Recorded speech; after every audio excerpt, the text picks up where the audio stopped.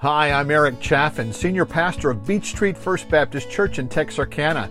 Welcome to the Upward Call, our weekly Beach Street message cast. If this is your first time to connect with us, we invite you to discover more at www.beachstreetfbc.org. beachstreetfbc.org.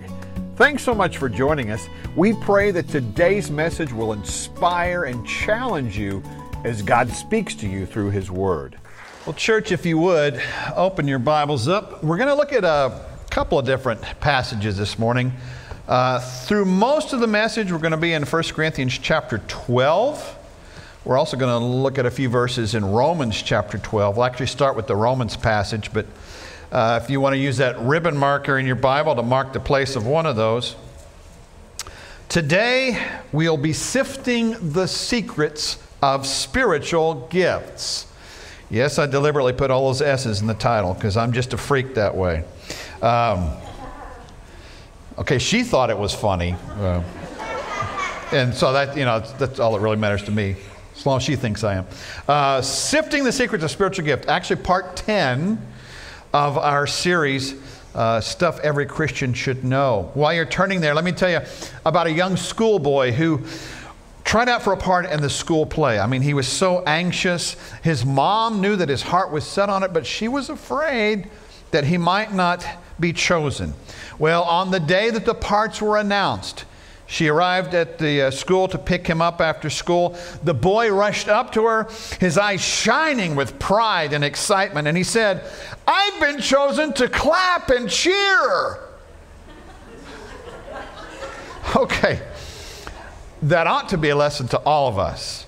You see, regardless of whether we're someone who's out in front of people or someone serving behind the scenes, God has lovingly chosen us for different gifts, different tasks, special tasks within the body of Christ, tasks that will encourage one another and also make His name great at the same time. Well, that is what your spiritual gift is for. All right, so what does the Bible say about spiritual gifts? Let's read a couple of these passages, starting in Romans chapter 12. Look at verses 6 through 8 with me. Paul writes to the Roman believers, "According to the grace given to us, we have different gifts. If prophecy, use it according to the proportion of one's faith. If service, use it in service. If teaching, in teaching. If exhorting, in exhortation. Giving, with generosity. Leading with diligence, showing mercy with cheerfulness." Then turn to that passage in 1 Corinthians chapter 12. We'll spend most of our time there this morning. 1 Corinthians chapter 12, Paul writing to the church at Corinth says, beginning in verse 4, "Now there are different gifts, but the same Spirit. There are different ministries, but the same Lord. And there are different activities, but the same God works all of them in each person. A manifestation of the Spirit is given to each person for the common good. To one is given a message of wisdom through the Spirit, to another a message of knowledge by the same Spirit, to another faith by the same Spirit, to another gifts of healing by the one Spirit, to another the performing of miracles, to another prophecy, to another distinguishing between spirits, to another different kinds of tongues, to another interpretation of tongues. One and the same Spirit is active in all these, distributing to each person as He wills." Now, it's important for us to understand who Paul was writing to in this passage and why. Corinth was a pagan city.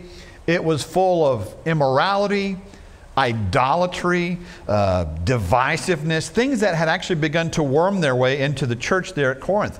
Now, Paul wasn't writing to a church that really had no exposure to the spiritual gifts. The Corinthians were they were immature in their use of the spiritual gifts. And from Paul's letter, we can actually deduce that the Corinthian believers likely used their spiritual gifts in sort of a free-for-all, no-holds-barred, anything-goes type approach. They're not ignorant about the Holy Spirit and His gifts per se. They were uninformed about how to use the gifts well. And that's why chapters 12 through 14 of 1 Corinthians are devoted largely to the proper understanding and use of the spiritual gifts. So what Paul is saying here to the church at Corinth about spiritual gifts, he's speaking to the nature of the spiritual gifts. According to the nature of the spiritual gifts, positions within the church, Paul is instructing them that God sovereignly gifts all believers for the purpose of building up the church, and that no believer has no gift, and no believer has all of the gifts. Or really, to put it more succinctly, here's the big idea behind this passage. That God has given you at least one gift for the building up of the body of Christ. There is a gift that God has placed within you, a spiritual gift. Now, in the church, we have this unfortunate tendency to divide people up into clergy, the people who work in full-time vocational ministry, and the laity, the people who are in the pews. But you need to understand something, church. If you are saved, you've also been called to the ministry. Each and every one of us has been called to the ministry. God has a ministry for every person in the body of Christ. So before we go any further and really dig in deep into the spiritual gifts matter, we need to decide, whether you want to be open to that gift, decide whether you want to be one of those people that kind of makes things happen, a person that watches things happen, or that person that scratches their head and wonder what in the world just happened. So, going to immersion church, I would describe going to immersion. I can't even say that word. I don't know what it is. First, I forgot that the words were up on the screen. Then, as I was singing earlier, I was having a real hard time because I made the mistake of putting one of those mint lifesavers in my mouth, and you start to salivate. And when the word starts to go, the spit starts to flow. And it's very distracting, especially for the people in the front row. That's why there's nobody in the front row here. Either that or you still have bad memories from a Gallagher concert. And I'm dating myself with that reference. Okay, let me get back on track. Going to most churches is kind of like going to an Arkansas Razorbacks football game. You see, down on the field are 22 men desperately in need of rest, and up in the stands are 60,000 people desperately in need of exercise. So you have to decide, which group do I want to be in? Do I want to be in the, slide in on Sunday morning and soak up what I can and earn some brownie points for God crowd? Or do you want to be among those who have a genuine desire to serve Him? You see, God has called you to serve. God has equipped you to serve. You simply just need to unwrap the gift that He's given you. So as we explore this topic, 5 things we're going to look at. Let's start off with number 1, the description of the spiritual gifts, the description of the gifts. All right, 1 Corinthians 12:1. Paul writes, "Now concerning spiritual gifts, brothers and sisters, I do not want you to be unaware." So in verse 1, he calls these spiritual gifts. In fact, in this passage, 1 Corinthians 12, that word gift is from the Greek charisma. Charisma is the word that we get our English words charisma or charismatic from. Okay, charisma. That comes from the root word charis, which is the word for grace. So charisma means a gift of divine grace. Each and every one of you has a charisma. So in a very real sense, you're all a bunch of charismatics. Oh, come on. I am striking. I'm like 0 for 3 this morning. I'm going to have to start practicing in front of the mirror or do something about the delivery or the punchline's just lame. I don't know. The point is, you are all endowed with a grace gift by the power of the Holy Spirit. So spiritual gifts are a supernatural enablement given to God's children for service to Him. They're granted.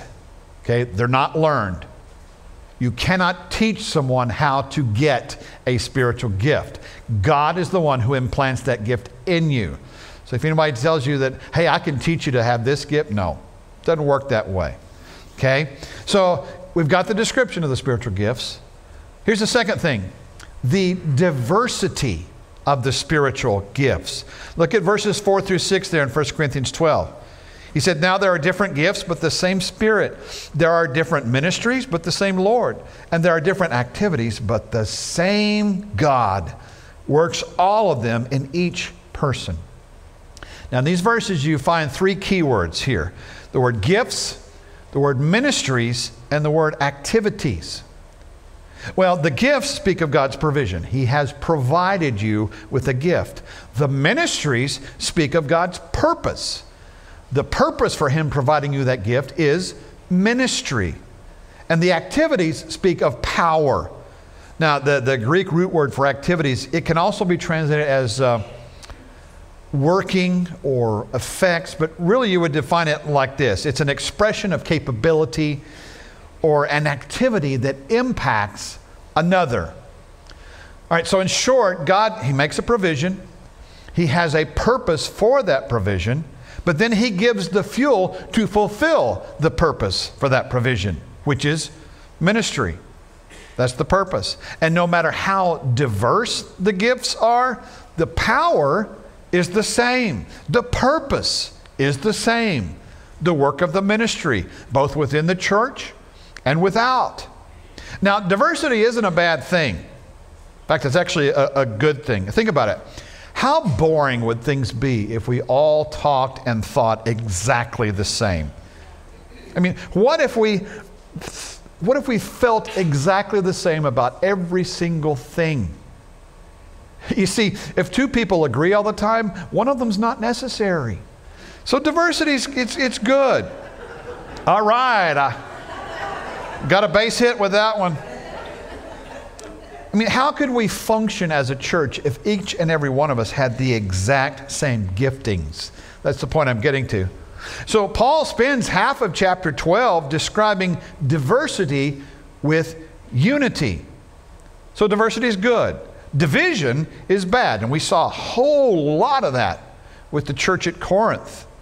Unity with diversity. That's what we need. So what is unity? Well, let me start by saying what unity is not. Okay? Unity is not unison. Okay? Our praise team on Sunday mornings, they sing in unity. You know, one heart, one voice for God. But they don't always sing in unison. I mean, from time to time you'll hear parts. Somebody sings the melody, somebody sings, alto or tenor or whatever, create harmonies. So unity is not unison. It's not always the exact same voice. Unity is not uniformity. Because uniformity is, that comes from pressure to do it exactly and say exactly what other people do. Unity is not union. Okay, now being members of the same church, that gives us union, but it doesn't give us unity. I mean, I can catch two tomcats, tie their tails together, and hit them with a dose of pepper spray, and I've got union, but I don't have unity. And now some of you are thinking, Eric, that's awful. I'm going to call the SPCA or PETA. You know I would never do that, right? As far as you know. Paul described the unity that we desire in the church in his letter to the church at Ephesus. He urged them to make every effort to keep the unity of the Spirit through the bond of peace. There is one body, one Spirit, just as you were called to one hope at your calling, one Lord, one faith, one baptism, one God and Father of all, who is above all and through all and in all. That's Ephesians 4, 3 through 5. So that's unity. That's the church being in one accord, having a singular heart for God.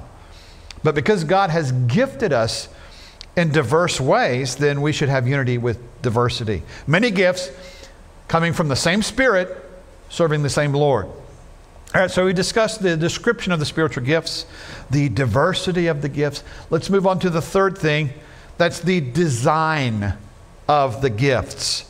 There in verse 7 in 1 Corinthians 12, Paul writes, a manifestation of the Spirit is given to each person for the common good. All right, so what's the purpose for your spiritual gift? Simple. The common good. Or as the New King James translation says, for the profit of all. Your gift is meant to profit the entire body of Christ. It's not intended for selfish purposes. You know, it's not intended to make you look more spiritual. That's not what it's there for. It's not an end. It's a means to an end. And that end is to serve the body of Christ and make much of His name. Think of it this way. Your spiritual gift is not so much a source for enjoyment as it is a force for employment. It's a tool, not a toy. Our gifts exist for each other. We serve each other. You know, when you use your gift, you bless me. When I use my gift, I bless you. Mutual encouragement. And we both glorify God in the process. Well, when we come to realize what the spiritual gifts were really designed for, that's when we can truly be a blessing to our church. And our church can be a blessing to our community. And our community can be a blessing to the world. So we've seen the description of the gifts, the diversity of the gifts, the design of the gifts. All right, let's talk about the distribution of the gifts. And we'll spend a little bit more time on this particular point.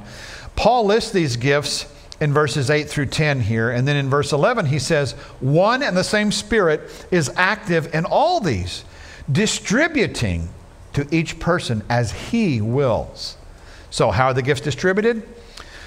Well, God endowed you with a spiritual gift on your spiritual birthday. That moment that you said yes to Jesus Christ and you entrusted your life to Him, God implanted within you a spiritual gift or gifts. Now, don't confuse your supernatural spiritual gifts with special talents or natural characteristics. I mean, most of your natural characteristics are hereditary. You know, I got my height from my Grandpa Phillips, got my thinning hair from my Grandma Phillips, got my big ears from Grandpa Chaffin, and I got my big belly from Peter Pan, Sarah Lee, Dolly Madison, Mrs. Beard, Captain Crunch, and Mickey D.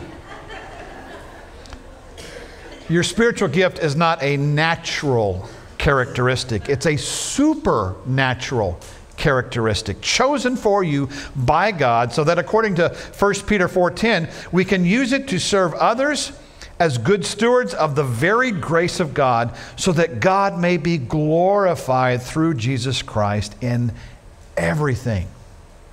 Now, in both 1 Corinthians 12 and that other passage we read, Romans chapter 12, we find a listing of the various gifts. Now, different Bible scholars are going to categorize them differently, but I think you can break them down into three broad categories. There's the leadership gifts, the service gifts, and the sign gifts.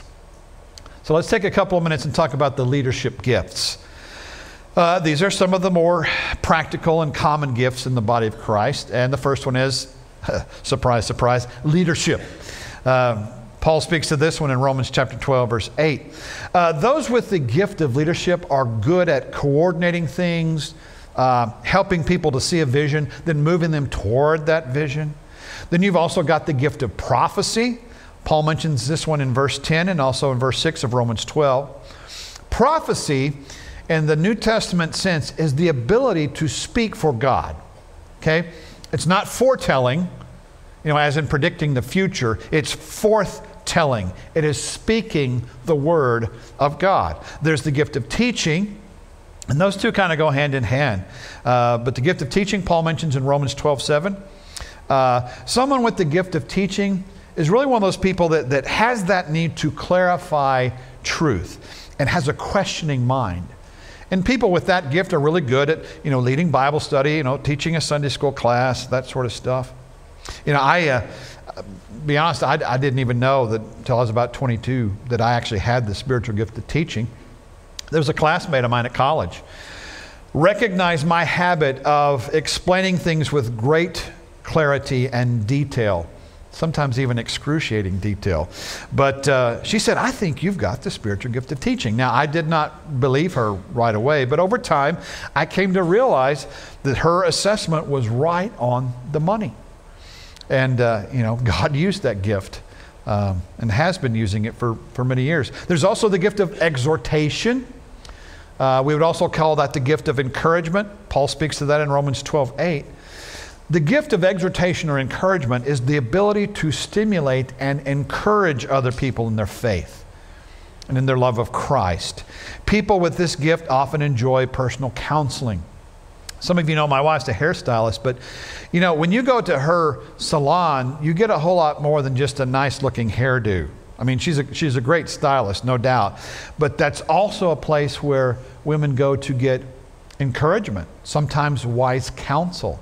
In fact, aside from her ministry to her family, the greatest ministry that God has given her is that business where she's able to, in that environment, really speak encouragement into the hearts of many women who come and sit in her chair that are just broken, who need a kind word, a word of encouragement or wise counsel. Sometimes she'll take time to pray with them. That's because she has the gift of exhortation. Those with exhortation, they're really good at witnessing, outreach, worship ministry, bereavement ministry, and so forth.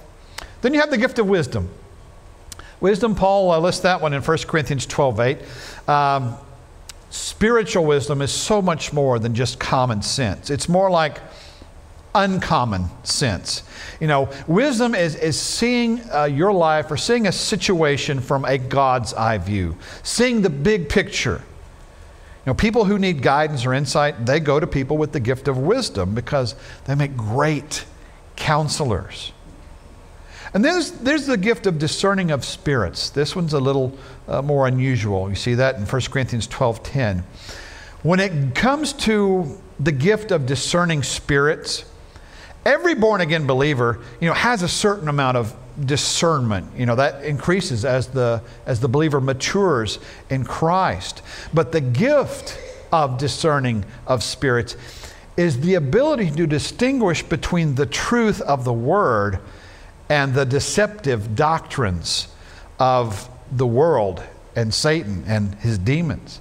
You know, some in the body of Christ have been given this unique ability to spot the doctrinal forgeries that have plagued the church since the first century. You know, the devil is such a great con artist when it comes to mimicking spiritual things that a person with this gift of discernment of spirits is needed in the church.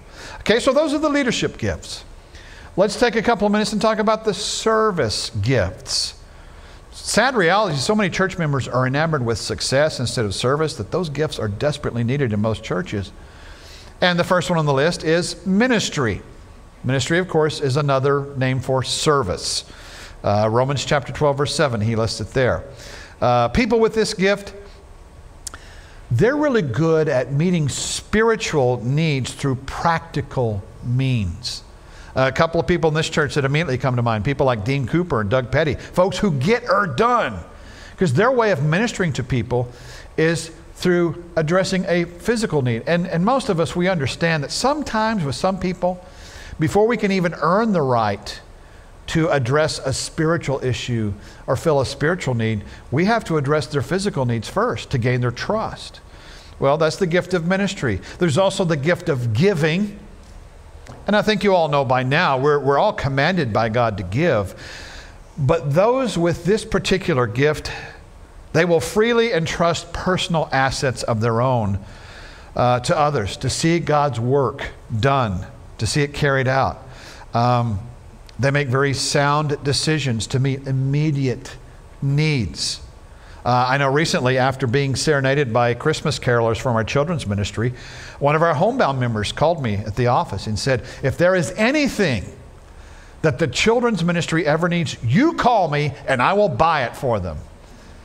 Well, he was the gift of a service gift, but he's also expressing his service gift, giving. Then there's the gift of faith. Paul mentions this one in verse 9. Now, it's not simply the saving faith or the serving faith that's common to all believers. It's super abundant faith, mountain-moving faith, the kind of faith that knows when you pray and seek God's heart and ask Him to do something, He's going to do it. That's the gift of faith. Then there's the gift of mercy. Paul mentions this in Romans 12:8. That's the ability to identify with people in distress and to offer them comfort. These people who emphasize with the heartaches and with the misfortunes of other people. Then they work in practical ways to relate to those emotional needs. People with this gift work wonderfully in bereavement ministry, benevolence ministry, hospital visitation, counseling, so forth. Then the third group we find is the sign gifts. Okay? Sometimes they're referred to as the miracle gifts. Thing is about the sign gifts, they were initially given to validate the work of the apostles and prophets in the first century and are therefore more scarce. In fact, some Bible scholars believe that since the validation of the apostles' ministry was the original purpose for the sign gifts, that the sign gifts have actually ceased with the close of the apostles' ministry. That view is called cessationism. I can't even pronounce it correctly. Cessationism. If I can't pronounce it correctly, then I don't expect you to remember it. There won't be a test later. But some believe that those gifts have ceased. So that begins with the word of knowledge. Okay? Spiritual gift of knowledge or word of knowledge. Paul mentions this in verse 8. That's the ability to know things that no one else would know other than by divine tuition or revelation. It's God-given insight. You know, and Satan will try to counterfeit this one too through frauds like, mediums and psychics and clairvoyance and all this stuff. I mean, I can just hear them.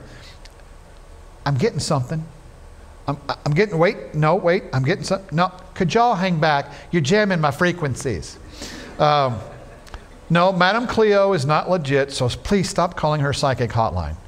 These are the ways that the enemy will try to create a counterfeit of this particular gift, the word of knowledge. Now, if you've studied your New Testament, you remember Acts chapter 5, Ananias and Sapphira. They were a couple that they sold a piece of land and pledged to give the proceeds from that sale back to the church.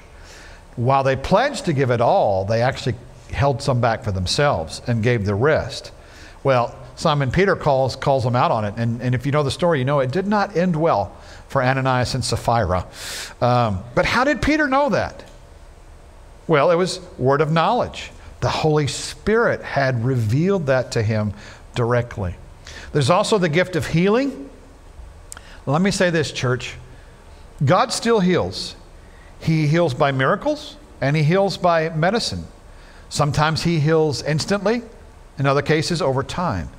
But is there such a thing as a supernatural gift of healing?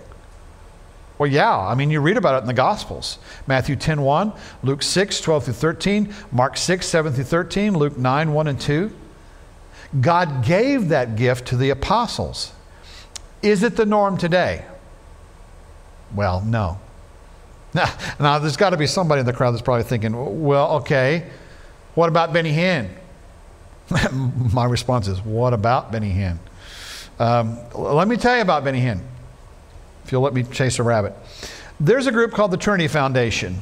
They're an American watchdog ministry founded back in 1972.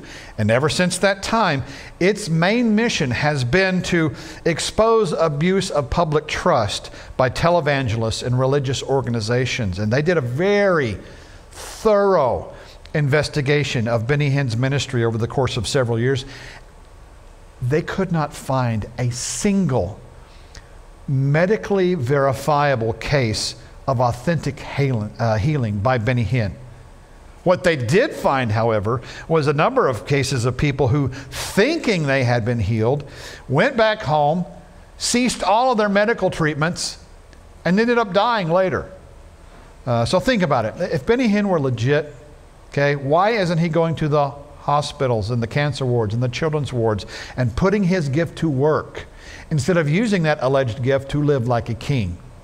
So, now, does God still channel his healing through other people?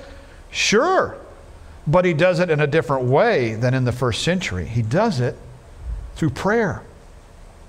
Book of James, chapter 5, verses 14 and 15. He writes, "Is anyone among you sick?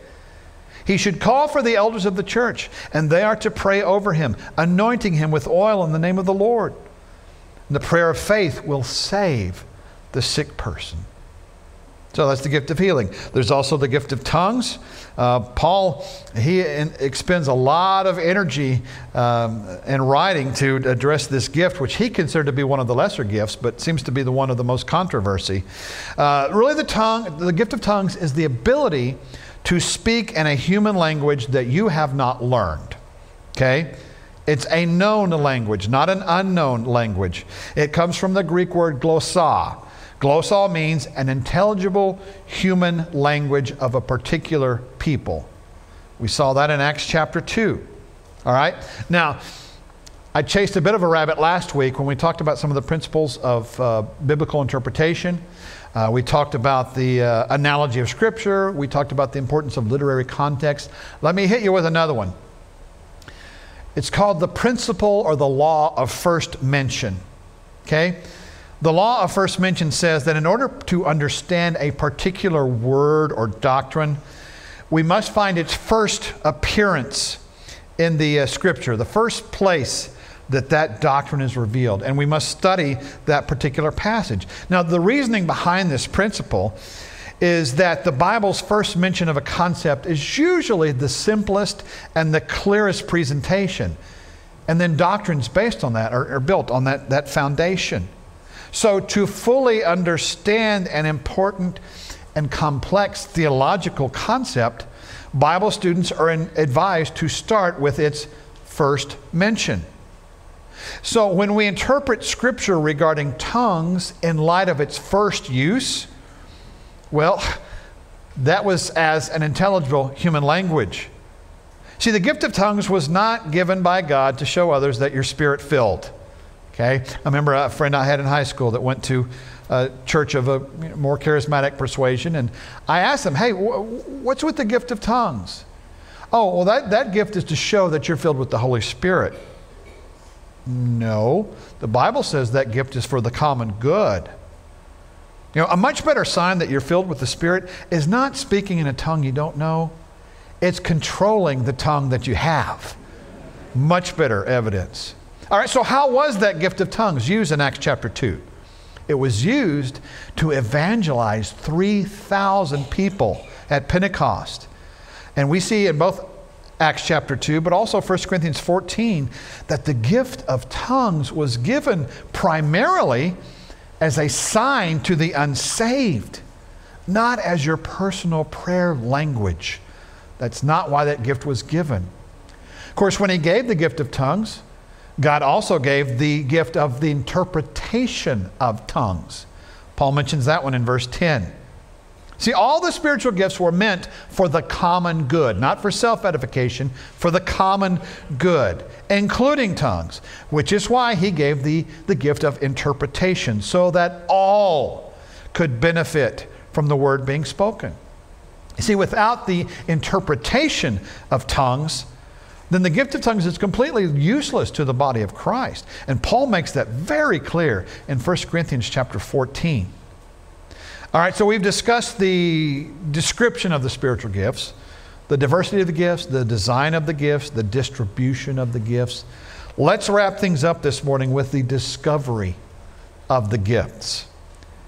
You see, God wants you to discover your spiritual gift that He's given you. He wants you to use it to edify and uplift the body of Christ. Why? Well, first of all, it's a matter of lordship. Presenting yourself as a living sacrifice and saying to the Lord, I am yours, God. You are my master. Use me as you will. It's also a matter of stewardship, because failing to use your grace gift is a tragic waste. It's poor stewardship of the gift that He's entrusted to you. Think of your spiritual gift as a muscle. If you don't use a muscle regularly, it atrophies. It's also a matter of membership, because it's within the membership of the body of Christ that you're going to discover your function. Gifts are best discovered in the fellowship of the church, because when you learn to accept yourself and be yourself and give of yourself to the church body, that's when you're really going to begin to discover your gift. And when that happens, when you discover your gift, there will be enjoyment, You'll have a sense of doing what feels natural, or more to the point, supernatural. There will be encouragement. Others in the church will recognize and affirm your giftedness. There will be enablement, because God will never call you to a work that He won't enable you to be successful at.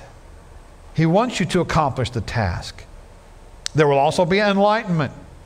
Not only will others recognize and affirm your gifts, but the Holy Spirit is going to affirm your gift and your ministry.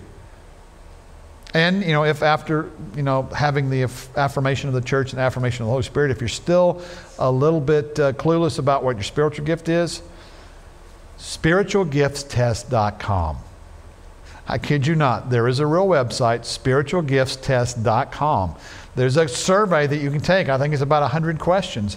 But it will help you pinpoint the way that you're gifted and able to serve the body of Christ. Church, the point is that you are God's gifted child.